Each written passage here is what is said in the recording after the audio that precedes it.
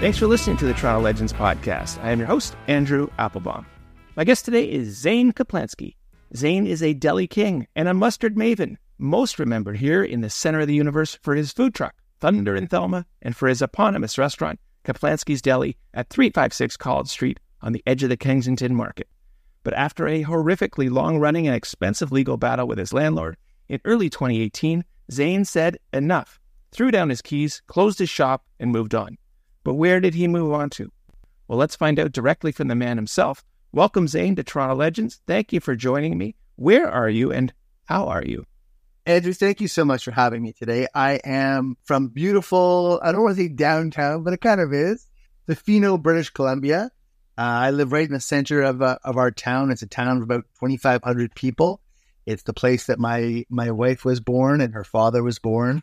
And we moved here, as you said, in 2019, when we realized that we wanted to start a family. Will's parents needed us here as well, and it was time to get out of Dodge. Well, West Coast Zane, we like that. Yeah, I love it here, and there's a lot of things I love about living here, and especially bringing up our baby.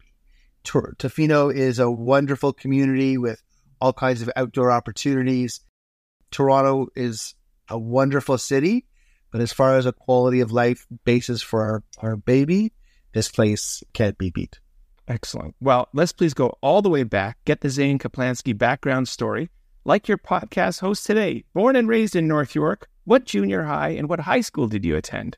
So actually, born in Hamilton, Ontario. Well, that's right. I spent the first year and a half, almost 2 years of my life.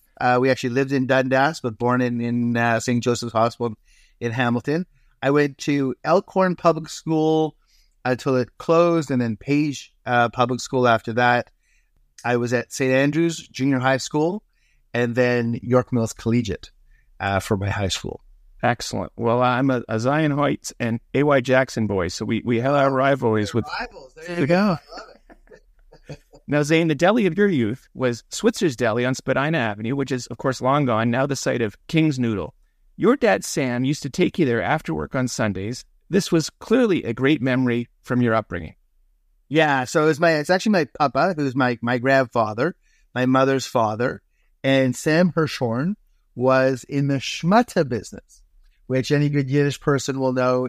Schmutta is Yiddish for rag, but it's the colloquial term for the clothing trade or the textile trade. So my papa had a business called My Lady Sportswear. And on Sundays, he used to pay me a nickel a pencil to sharpen pencils. And people told me afterwards, they're like, pencils didn't cost a nickel back then. He was a terrible business person, but a wonderful grandfather. And one of my jobs was to hand out candies to the customers. I would also sweep the floors when the cutters and the sewers were finished their day's work. And then we would always head to Switzer's after work. And Bernice was always our waitress. She was and is a deli legend in Toronto as far as being a server. She was at Steele's Deli for many years after she left Switzer's. I was her little boyfriend, and she used to hand me plates. Take this one over there, take that one over there. My papa and I used to order corned beef sandwiches with cream sodas and a plate of fries, but that was a secret. We could never tell Nana about the fries because she didn't like my papa eating fries. But it was a magical experience. I love the food, I love the experience, I love being with my papa. And imagine, as a kid, you walk into a place and you're hungry and it smells wonderful, and you tell them what you want and they bring it to you. And the paying the bill part is something that doesn't register with the kid, but that's where deli really attached itself to my DNA. And it's funny too because I have no awareness of Shopsy's, which was the rival deli across the street. And there's an old parable joke in in Yiddish culture that says, my Uncle Mordechai was a sailor, and his ship crashed on a desert island. And out of the wreckage, he built a little home for himself and 2 shuls. One that he went to every Saturday, and the other one he would never step foot in. And this was the way it was with Shopsies and Switzers. We were Switzers people. We weren't Shopsies people. But Shopsies was the place where Yitz Pensioner started working when he was 12 years old, became the manager, and then eventually opened Yitz's Deli. And Yitz became my mentor and very close friend. And we're still very close with his widow, Bernice. So as far as we're concerned, there are no delis that I would never step foot in. It's only one big, beautiful community as far as I know. Excellent. And we are going to dive into all of those Jewish delis, Zane, and get some thoughts. Well, clearly the deli was in your DNA, as you say, and following a bunch of different travels, you worked in different restaurants. You did come back to Toronto, attended chef school at George Brown College. Upon graduation, word is you started a software company and purportedly became a .com millionaire in the late 1990s. Is this true or false? Absolutely true. I had some hang-ups about the restaurant business. When I was away from Toronto, as you say, I spent 5 years backpacking around the world, and I worked in restaurants in Australia. I took cooking lessons in China. I started a small chai shop restaurant in India. I worked in a bar restaurant in London, England, in a small town in BC as well. I was a cook and a dishwasher and a prep cook. I worked in all kinds of industries. And then when I went back to Toronto, there was a social stigma to me about restaurant work that for some reason I didn't want to pursue it. And I went to George Brown. I finished at the top of my class, and I was really excited to pursue it. And then towards the end of my first year in school, I met the woman who would become my ex-wife. And we met and dated and married, and we started this software company. We became .com millionaires. The company fell apart, and the relationship fell apart with it. And so both of those chapters of my life are over. And then when I was looking at sort of the reading through the tea leaves and the wreckage of what had happened, and I tried to find my way forward, I actually used a book called What Color Is Your Parachute? And I recommend it so highly to people, and I've recommended it to so many people, because the author of the book really helps you find that thing that you love to do, even if nobody was paying you. And there's so many times, Andrew, in my experience owning the deli, when I would say to myself, I can't even believe people are paying me for this. This is just so much fun that I would absolutely volunteer to do this. And that book really helped me find my way back into culinary. It's a bit of a journey of getting from there to opening the deli, but suffice to say that it really did help me get my life back on track. And I had throughout my life, I had a bit of an issue with being a people pleaser. And I think in the hospitality business, that's inherent to who we are. We want to make people happy. But even in my own career, the question of how I went from culinary to .com, and also why I had difficulty going from culinary into culinary. Why would I have this social stigma that I believed in, where, being a chef and being a server and being a bartender is a perfectly honorable profession. I loved doing it. So why did I feel I had something to prove to anybody? And I really am so honored to have been given the opportunity to speak to countless college classes, university classes, high school groups. And I love to tell them these stories because, whatever's in your heart is good enough, no matter what it is. Nobody's opinion of you, nobody's idea of what you should be doing matters as much as what makes you happy.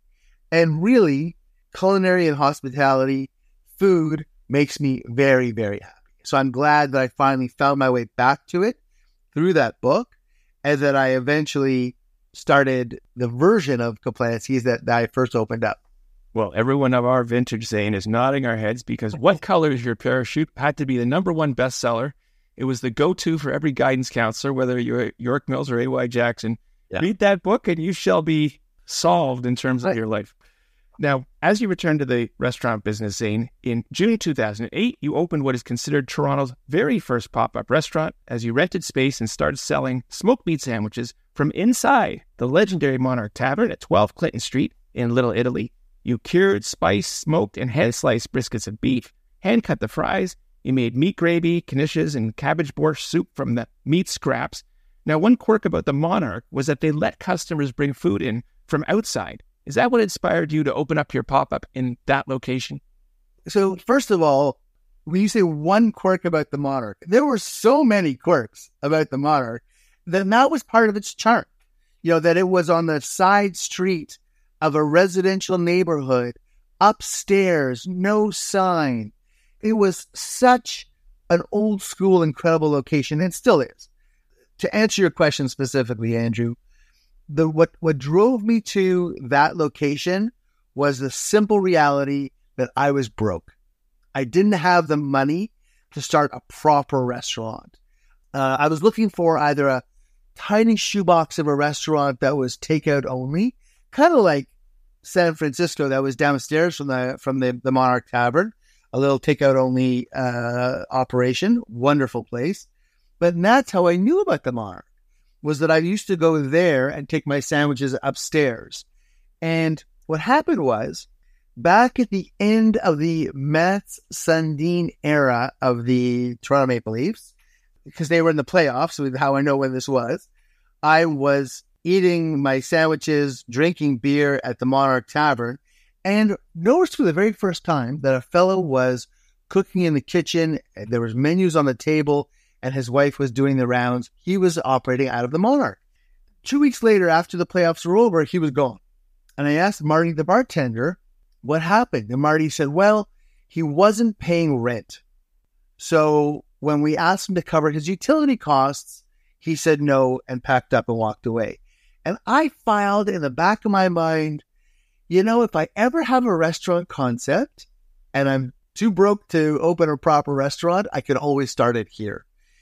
And so fast forward to 2007, I developed this smoked meat recipe in my backyard. I was actually managing a restaurant called the Magic Oven on DuPont Street at the time. And I asked Hart Lambert, who was one of my staff, to please bring me back a Schwartz's smoked meat sandwich from Montreal. Anybody who's ever bitten into a Schwartz's smoked meat sandwich will never forget that moment. It is just, for a deli lover or a sandwich lover, it is just the best.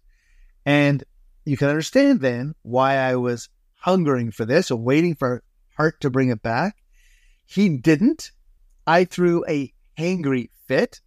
Why can't you find a decent smoked meat sandwich in this city? I should do this. And I had this epiphany. I always knew, Andrew, and as I told you, I had all of this experience working in all of these restaurants. I went to George Brown College. I was an apprentice chef, dishwasher, manager, bartender, server. I worked in every role there is to work. I prepared myself as well as I could. And I wasn't sure how I wanted to proceed in the world. And at that moment, I knew it was a smoked meat sandwich shop. It was a deli. A lot of people say to me, is this an old family recipe? I said, I Googled it and I looked up a recipe. And of course, I knew the flavor I was going for. I was going for the Schwartz's flavor, or as we say in Yiddish, the tum.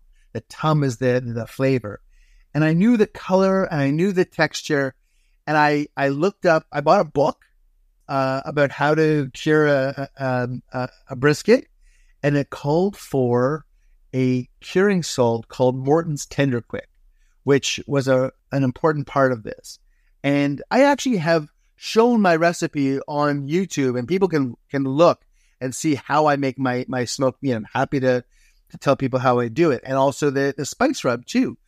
And I bought a Bradley smoker, which is like a $400 backyard full rack electric smoker at the Bass Pro outlet in Vaughan. And the reason I give them a plug is that when I started in business, every month I would burn through one of these smokers and I would take it up to them and say, oh, well, it's not working.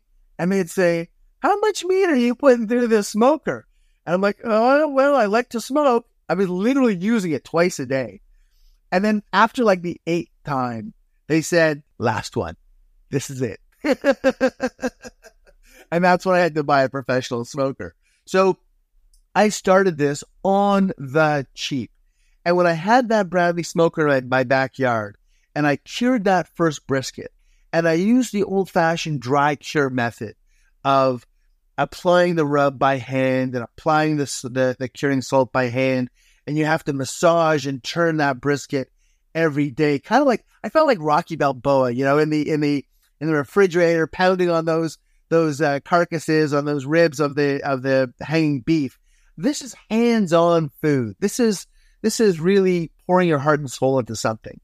And the first time I smoked it in the smoker and I watched it was like 10 or 12 hours. In the wintertime, 2007, 2008, I remember taking it out of the smoker and it was beautiful. It was black and it had all the spice rub on it, and I let it cool down.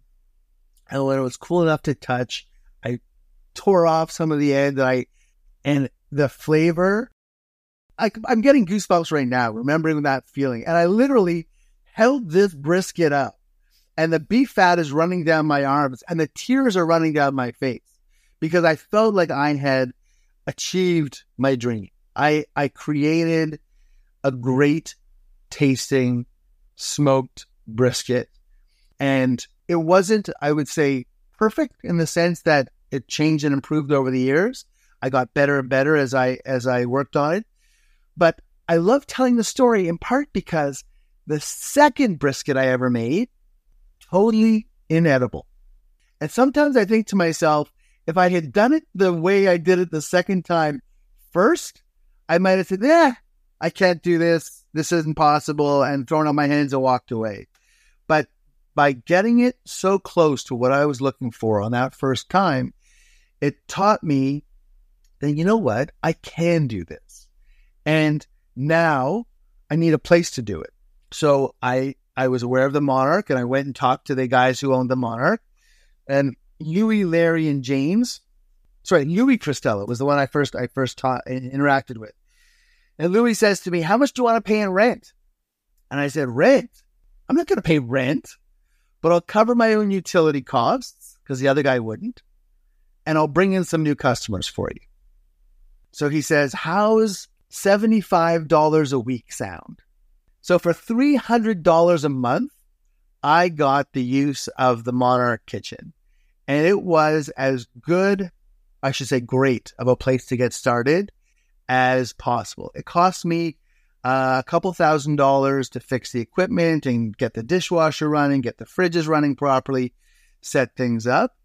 But those first few months were kind of like trying to hold on to a rocket ship that's just been launched.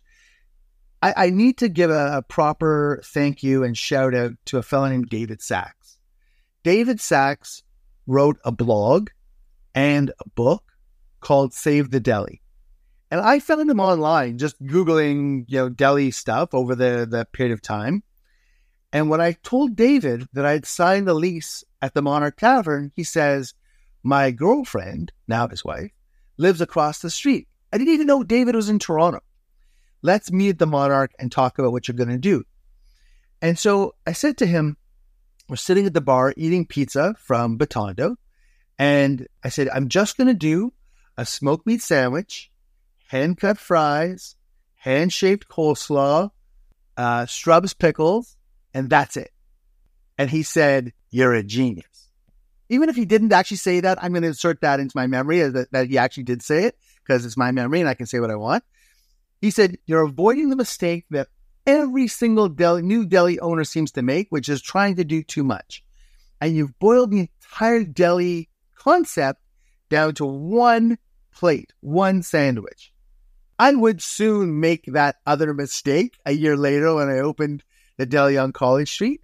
But in a short term, the size of the kitchen, my realization about my own limitations, and my desire to do justice to this sandwich meant that I was just going to do this sandwich. And David wrote an article that appeared in the Globe and Mail before I opened that resulted in me running out of food the first day that I opened. And you make enough for 2 weeks because it takes 2 weeks to cure the brisket. So the first batch was gone in the first day. I was apoplectic because in my family, Andrew, the 11th commandment is thou shalt never run out of food. There must always be leftovers. I ran out of food. All this hype, all this work, all this everything, and I'm one and done. And I was literally in tears. And I called David Sachs and I said, I can't, I'm so embarrassed. He said, no, it's a good thing. It's a good thing. He said, you're the deli that can't keep up with demand. He said, send messages to all the food writers that you can think of and apologize to the people of Toronto because you'll be back in business in 2 weeks. Get there, stand in the restaurant, give people coupons. David Sachs did for me when I first opened, and then did again and again and again for me, more than I can possibly express in gratitude. And, you know, I could spend the entire hour talking to you, Andrew, about all of the people like David who got behind me and pushed and helped and contributed. Our staff are at the top of the list. The guests who came and dined with us, of course. You know, there are so many, my investors, suppliers. There are so many people that I have so much gratitude for that first year, and then helping us open the restaurant College Street is really an overwhelming feeling. Well, I'm going to double that. Shout out to past podcast guest David Sachs, who, as you know, wrote the book Save the Deli, and a little trivia that was originally supposed to be called Death of the Deli. That's right. So thanks to him changing the title, and thanks to your success, the deli is back. Now, Zane, you mentioned that first year was a mad crush of customers and media. Now, during that time, a group of customers stepped forward and offered to invest in you to be able to open your own standalone deli, 356 College Street. You opened your doors for business September 2009. What was the significance of that particular address? It's a great question. It was a corner location, which, you know, is magic and has a patio. It's right on the doorstep of Kensington Market. And Kensington Market was really ground zero for the Jewish migration to Toronto. Maybe you'd call it the second wave of Jewish migration, because the community started a little bit further downtown when we first came to the city. But the Kensington Market was, and still is, in Cantonese, they refer to it as the Jewish Market. And the actual location that we were in used to be a deli as well. It was called Episessen, and there were actually a couple of different delis that existed on our exact location. I imagine that both of my grandfathers would have actually eaten at and been to, and my great-grandfathers as well, by the way, those restaurants in those places. And that I was literally following in the footsteps of the deli tradition and my family. And my family, you know, my great-grandmother, Molly, had she used to make corned beef sandwiches and pickled tongue sandwiches. She had like a little smoke shop. You can still see them on Spadina. There's a couple of these little smoke shops that are small walk-down locations that was her own business. She did very well. She used to make corned beef and pickled tongue sandwiches at home, wrap them in wax paper, and my cousin Bobby Goodman, who was her grandson, used to deliver to the schmutta workers along Spadina Avenue who were her customers. And, you know, it was a nickel a sandwich or something back then. And my great-grandfather on my father's mother's side was a shochet. And in Yiddish, shochet means kosher butcher. His name was Schneur Zalman. My name is Schneur Zalman after him. And he had a shop on Nassau Street in Kensington Market. So being close to Kensington, being downtown, being in the heart of what's always been the hub of deli in the city. And this was really, I think, what David Sachs's article in the Globe and Mail was about, was Jewish deli coming back downtown. The entire Jewish food scene traveled north up Bathurst Street. United Bakers, which is up at the Lawrence Plaza now, originally was on Spadina. Shops and Switchers, as we said at the top of the podcast, were on Spadina. All of these restaurants were on Spadina and on College and some on Dundas, and they all left as Jewish people left the area. And this is a really important point for me, Andrew, which I wanted to have a deli. I had a banner at one stage that said, "Not a Jew, you're welcome to." And I wanted this to be a place where anybody could have the best knish they've ever had. Anybody could enjoy a matzo ball. Anybody could have a latke. Anybody could get insulted by me if I felt like it. That you didn't have to be a member of the tribe in order to enjoy Jewish food. And I had these pins. I actually had in my food truck as well. They used to say, "Jew it up." And it was controversial because some people, the word Jew as a verb has a negative connotation.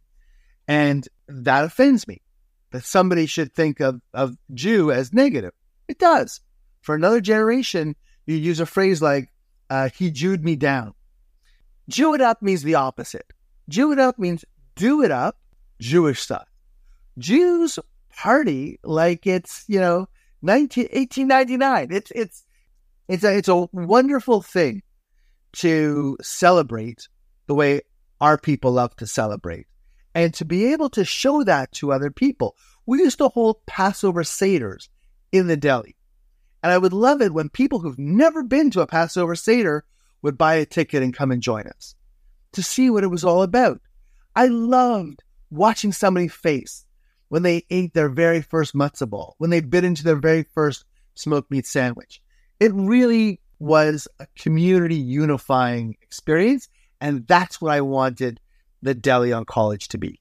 Well, not only did you keep it at the deli on College, you took it to the road, Zane. And in 2011, you launched Toronto's first modern food truck named Thunder and Thelma, which traveled to various events, locations in the city, selling food on the street. What was this food truck named after? Who was it named after? So Thunder and Thelma was a force of nature in my life. She was my grandmother, my mother's mother, and she taught me many of her recipes in her kitchen. She loved me and believed in me like no other. She was also an extraordinarily bright woman. She was ahead of her time in so many different ways. I had an artist create like a pinup girl illustration of my Nana that we had painted on the truck, kind of like World War II bomber style, with this yellow dress, and the dress is blowing up, and you can see the garter, and there's a bit of cleavage. My mother said her mother would have loved that picture. She had such a wonderful sense of humor. One of my greatest memories of my Nana was that we used to have a cottage next to hers up in Huntsville. Every morning, my Nana used to raise the curtain of the side window, which was her way of saying that she was open for business. And my siblings and my parents and my cousins, who were also next door on the other side, took that as a sign that we could go for breakfast. And every day on the weekends that we were all at the cottage, we would have breakfast at Nana's. We considered it like a restaurant. There was never any bill, of course. And to watch her in her frilly aprons, with her spatula in one hand and her frying pan in the other hand, and the smile and the energy and the pure joy, nachas, as we would say in Yiddish, that she had serving us and our friends and our generations. My nieces enjoyed that as well. It really was a place and a time that I could see that my love of serving other people was something that I got in part from her. And I'm not usually a namer. I'm not usually somebody who names things. But somebody said to me, are you going to give your food truck a name? And Thunder and Thelma, it was the biggest food truck in the city. It was the first food truck in the city, first modern food truck in the city. And we really stirred things up, because before we came along, you weren't even allowed to have food trucks except in a very few number of prescribed spaces. And I really wanted to kick down those doors. I really wanted to bring the modern food truck culture to the city of Toronto. And I didn't know anybody who embodied that spirit of doing it her way, as my Nana Thelma Goodman did. And that Thunder and Thelma food truck, what was the eventual fate of it? Is it still operating out there somewhere, Zane? It is. It was bought by a Mexican. So I was deceived when I bought the truck regarding the safety certificate that I was given with it. As a result, was required to do a repair on the truck that wasn't worth what the truck was worth, but sold the truck to somebody who wanted it to use with electric powered equipment. So they didn't have to worry about any of these repairs. And I believe that person, it was a Mexican food operator, and I'm not sure if he still has it or if he's since sold it as well. But we did replace Thunder and Thelma with the Booby Doris, which was named after my other grandmother, Doris Kaplan. We can mention briefly that I changed my name. So I was born Zane Kaplan. I changed it to Caplansky, which was my great-grandfather's name. And that kind of addresses the question earlier about not feeling good about getting to the restaurant business. I really, when I started the deli, really feel like I came into my own, that this was who I am and who I was meant to be. And my great-grandfather likely changed his name from Caplansky to Kaplan to fit in with Toronto society. Back then, be Yiddish, but look British was the idea of the day. And in our time now, Andrew, we celebrate the diversity of Toronto. That's in fact the motto of the city, strength and diversity, I believe. So changing my own name was my way of saying, I don't need to fit in with Toronto society because I fit in just the way I am. Now, I have to mention, since you kind of did a reverse assimilation by going to Caplansky, and many of our listeners may be wondering if Zane is connected to the Kaplan name prominent in Toronto politics. The answer, of course, is yes. Zane's mom, Eleanor, had completed the Canadian government trifecta, serving as a city councillor for good old North York. She was the provincial member of parliament for the riding where I grew up, Oriel, in fact, becoming a member of Premier David Peterson's cabinet, and she also served as a minister in Jean Chrétien's federal Liberal government. And Zane's late brother David actually won his mother's former provincial seat and served as minister of both infrastructure and your mother Eleanor's former health ministry portfolio in Premier Dalton McGuinty's government. Zane, I can only imagine dinner discussions and family gatherings must have been interesting, if not raucous at the least.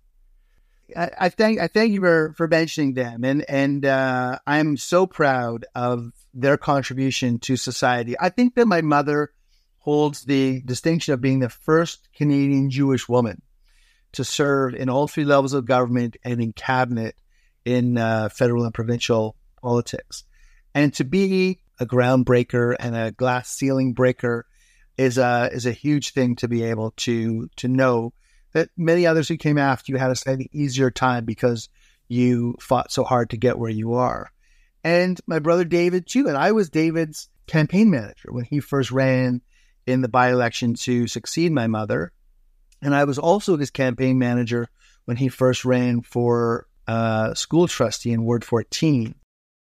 When I first met my wife, Willa, she said, "Your family is so loud and my family is so quiet."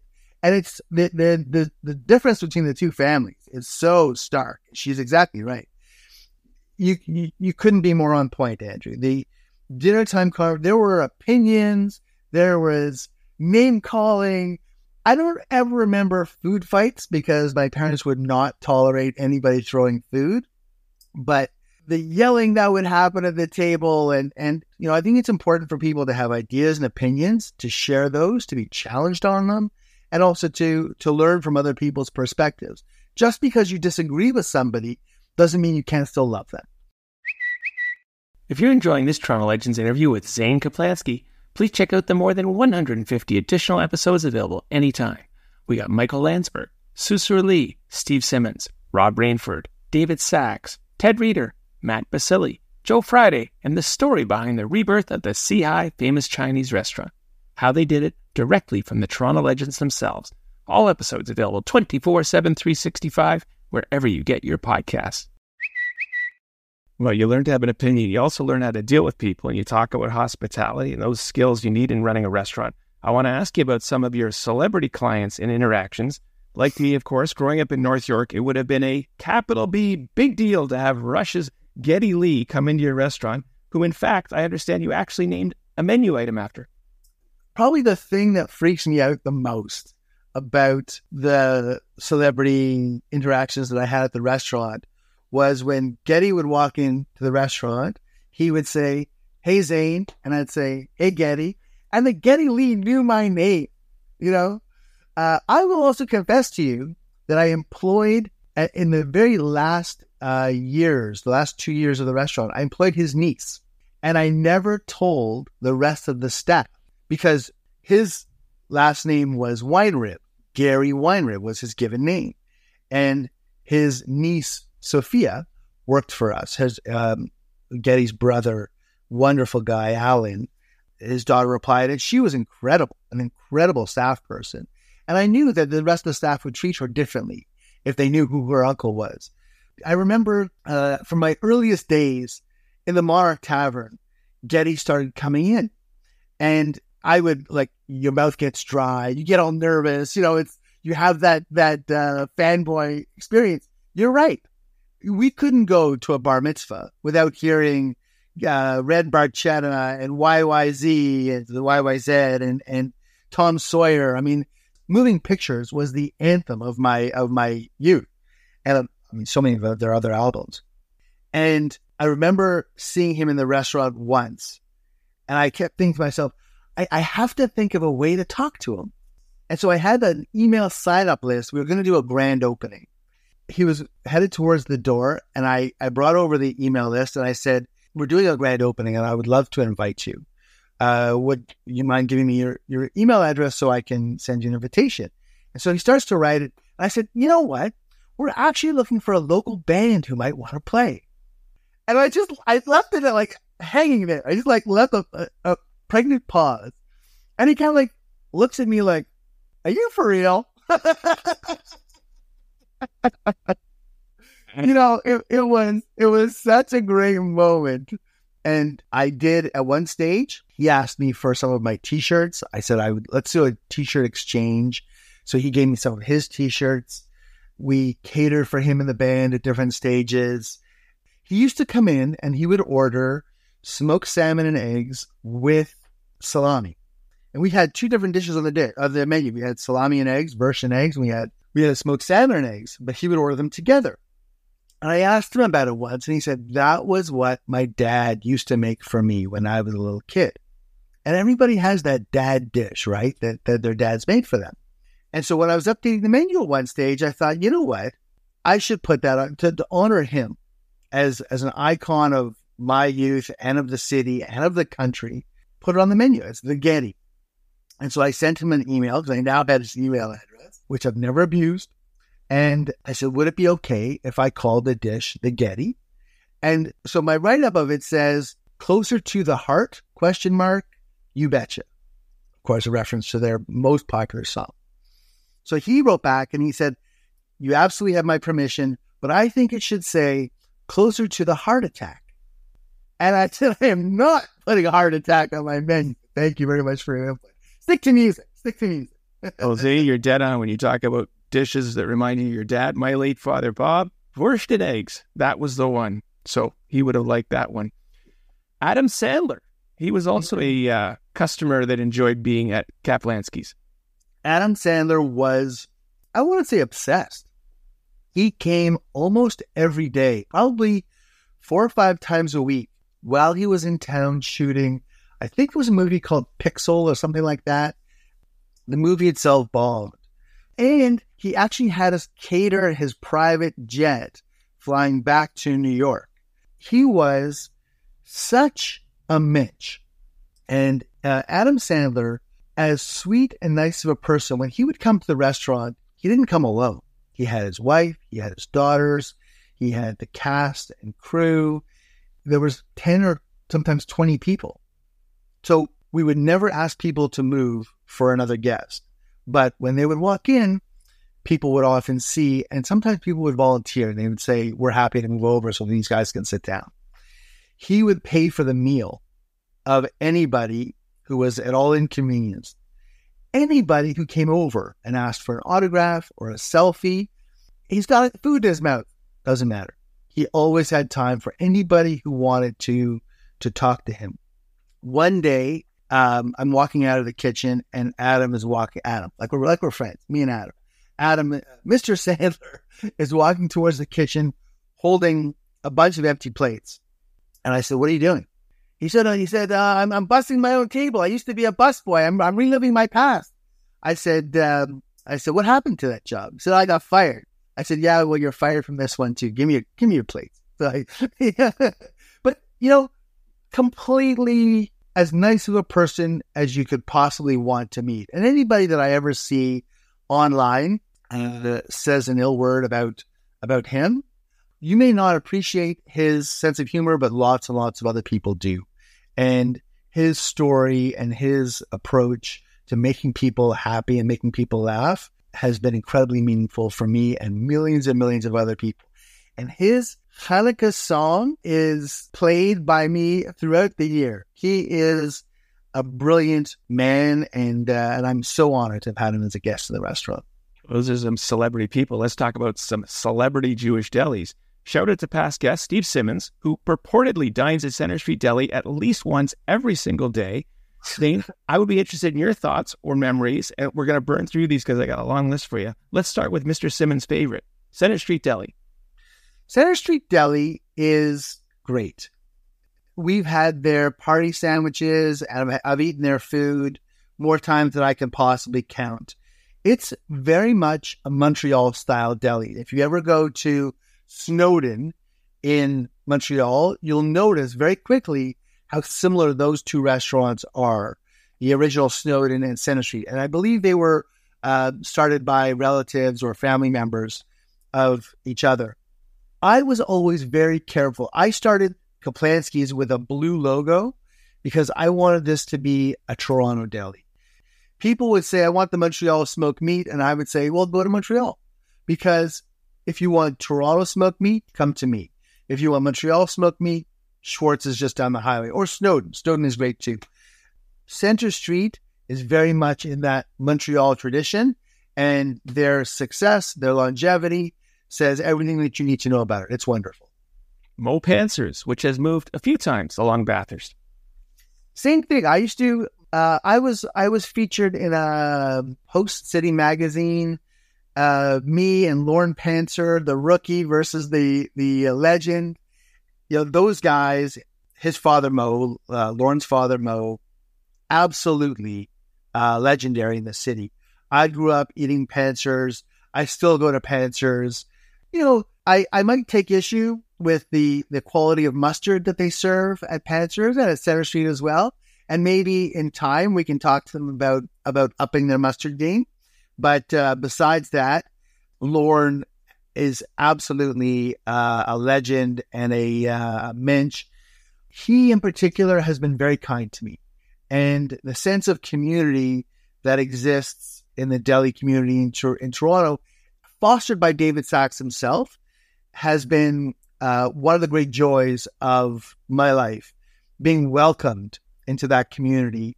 There was a movie that was made called Deli Man that I was really honored to be in.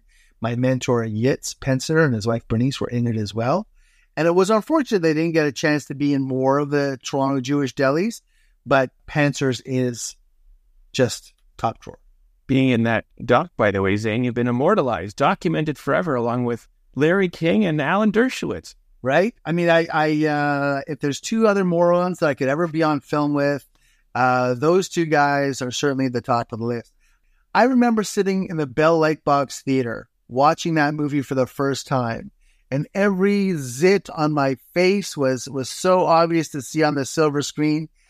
I never imagined when I cured a brisket and smoked it in my backyard in Cabbagetown in 2007, that one day I would be sitting in the Bell Lightbox Theater watching myself on a giant screen, and that Jesse Wente would call me up on stage after the film, and I would get a chance to do a Q&A with the audience, and in particular, give a proper shout out, more than shout out, to Yitz and his family who were sitting in the audience, and to acknowledge the people on whose shoulders we stand, the people who mentored us.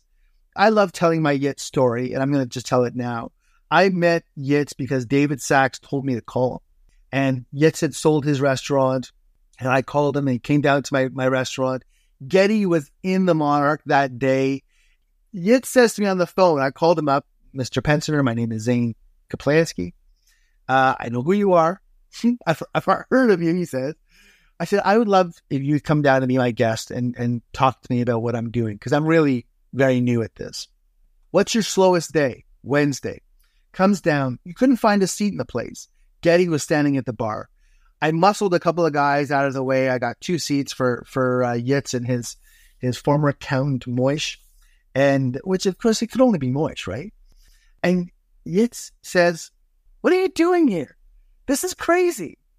What's going on? And for somebody, who had really he was the godfather of Deli in Toronto. He made Shopsy's the success that it was. He invented their takeout business. He started his own deli. He was a master of the business of deli as well as the deli business. Yet said to me, always walk around the restaurant with a pot of coffee in your hand and remember your customers and their mistresses. Man, I confuse that too. Never let them know each other. Remember their simchas. Remember their birthdays. He gave me so much. And a year later or 6 months later, I was in the Loblaws on St. Clair Avenue. And I ran into him and Mrs. Yitz, Bernice. And I had some matzah meal in my shopping basket. And Yitz says, "New, what are you doing?" And I said, everyone keeps asking me for matzo ball soup, so I'm going to try and make some. He says, "Here." And out of his pocket, he pulls a yellow card. I still have it. In black ink, it's embossed, "From the pocket of Yitz Pensioner." He writes out his matzo ball recipe and hands it to me. He sold his restaurant 7 or 8 years before. When was the last time he'd made a matzo ball? I mean, we're talking like a commercial recipe. We're not talking about a cup of this and a cup of that. We're talking about, big volumes. That he would know his matzo ball recipe, that he would write it down and hand it to me. And at that moment, he became my mentor. And Bernice, Mrs. Yitz, says her jaw hit the floor. She said, "You have no idea how important that recipe was, or what it cost him to get that recipe from a Borscht Belt chef." So again, Andrew, the idea of paying homage to the legends who became before me, the men and women on whose shoulders I stand, is one of the reasons I'm so grateful to be talking to you today, to acknowledge those people. Fabulous. Well, let's move to present day. Talk about your current entrepreneurial focus, mustard. Well, I just want to set the stage. Originally introduced back in 2013. In 2019, you relaunched a line of stone-milled mustards that are today available online, in grocery stores, and in restaurants. Your slogan, "Trust a deli to make a great mustard." How do you enjoy being a mustard maven? Thank you for asking me about mustard. When I moved to Tofino, we closed the restaurant on College Street in the beginning of 2018. We closed the Yorkville location shortly after that. The airport restaurant remains open in Terminal 3, and it gives me tremendous joy to be in Toronto at my restaurant, to have my son and my wife with me, and to watch people enjoy the food that we create there. When we moved here, and I had to decide how I was going to move forward with my life, I'm not ready to retire. I can't afford to retire. And I really wasn't sure. I kind of led with my heart to know that I wanted to be somewhere that we could raise our son. And I went to the gym one day. I was listening to a podcast. I came home and I said to Willa, "The future is mustard. I want to get back into the mustard business." We had stopped it in 2016 and we revived it, as you said, in 2019. And I really had no idea what that journey would look like. But I have to tell you that it brings me so much joy. There were things about the restaurant business, about operating a restaurant, that really didn't agree with me. I had a really hard time finding and keeping great managers. I was telling Willa just yesterday that as a manager, you have to balance the staff's needs with the owner's needs. As the owner, I was my own original general manager, and I was terrible at it because I couldn't balance the staff needs with my needs. I put my needs first. I'm not as good of a person as I would like to be to put the staff first. And because of the nature of what we did, I wished I would have had the foresight to pay somebody $150,000, $125,000 to be a GM, giving them shares in the business and have them stay. We did have managers, too, who did have shares in the business, but they went on to other things. And there's nothing that would guarantee us, even paying somebody a big salary, that they would necessarily stay. What I'm saying is that we had a level of turnover in our management such that it was never as stable as I would have liked it to have been. And I found it incredibly stressful because my name was on the door. Everything to me was personal. The chopped liver has my mother's name on it. And if you're going to do this to it instead of doing that to it, that's personal to me. And it shouldn't be. It's chopped liver. It's just chopped liver. And so being able to let go of some of those operational issues, which we do now because our deli is run by a fantastic team at the airport. And I'm so proud of, I could show you the accolades that we get on a very regular basis. Mustard is simple. Mustard is a condiment. A condiment requires something else to make it sing. And that's really what is in my heart. I love collaboration. I love connecting with people. I love the magic that happens when you find two people who are on the same page and can laugh together and be together. There's a wonderful deli on Salt Spring Island here, not far from where I live, called Buzzy's Luncheonette. And Howard Busgang, very famous stand-up comedian, very famous comedy writer, left LA, moved to Salt Spring, and started Buzzy's Luncheonette, inspired by Walensky's Luncheonette in Montreal. He's a Montrealer. And Howard uses my mustard in his restaurant. And I love the fact that I go to Howard's house, stay with him and his family, spend time together. I get pleasure in his success. I mean, it's performance art to go to Buzzy's and get to interact with Howard Busgang, and he makes you laugh and he makes you think, and he knows that you know that he cares about you and he listens to you. And so having my mustard there gives me that connection. And the same is true of all of the shopkeepers, restaurants, grocery stores, butcher shops. We're over 700 locations now. We're growing very, very rapidly in the United States. The mustard business is shelf stable. You don't have the pressure of a product that's going bad. There's no landlord to have a conflict with. It's a great business. Not without its challenges, and we could spend an entire other hour talking about the challenges involved with the mustard business.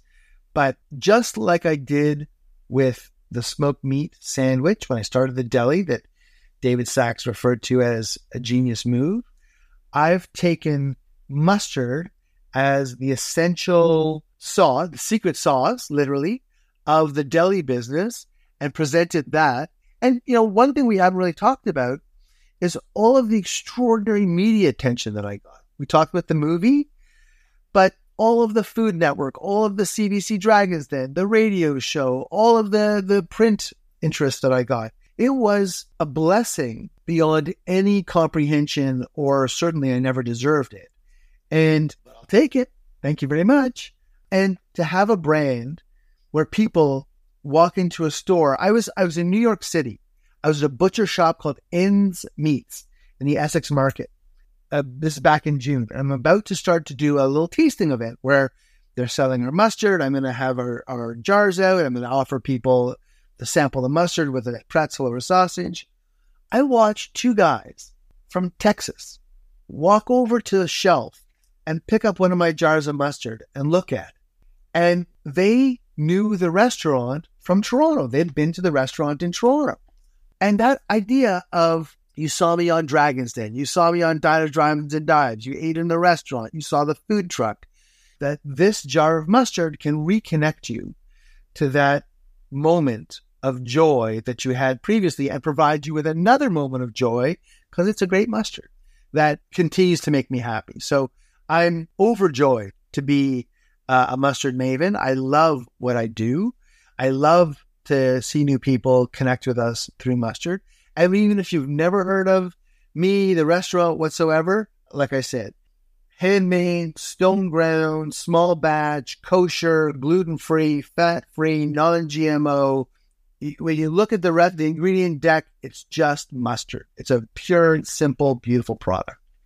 People, mustard is Zane's passion. And we're going to close by you telling us, Zane, exactly where we can follow you and where we get more information and your mustard. Thank you, Andrew. Zane, thank you so much for having me. I love sharing my story, and I hope that people connect with it. When I first started the food truck, I had a young man come up to us and say, I saw you on Dragon's Den and it changed my life. I thought, if that schmuck can do it, I can do it too. And, I love that. I had a hunger for a smoked meat sandwich. I Googled the recipe. I followed through and I did it. And it set me on a journey. Whatever your passion is, do it. Caplanskys.com is my website. We have links to all of our social media on there. I'm active on Facebook. I'm active on Instagram. I love to hear from people. If people have questions or ideas or suggestions, if you want to see our mustard in a store near you, let me know. I'll be happy to contact the store and see if they want to carry our mustard. But most of all, I'm grateful to you, Andrew, for inviting me on this show. Very flattered to be on a show called Toronto Legends. It's a tremendous honor, and thank you for your thoughtful questions today. Thank you. The pleasure's been mine, and it's great to hear you're living the life over at Tofino with your family and your business. So wishing you continued success as well, Zane. Thanks, Andrew. Being a dad is the best thing that ever happened to me. Here's to that. And to the listeners, on behalf of Zane Caplansky, I am Andrew Applebaum saying thanks for listening to this episode of the Toronto Legends podcast.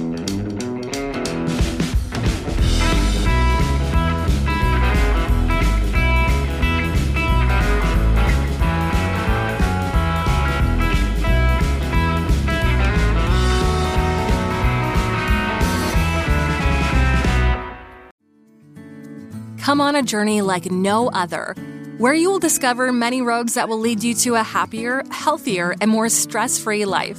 And the beauty is, you don't need any vacation time for this adventure. The journey will come to you. Join Avery Rich on your very own journey into yoga.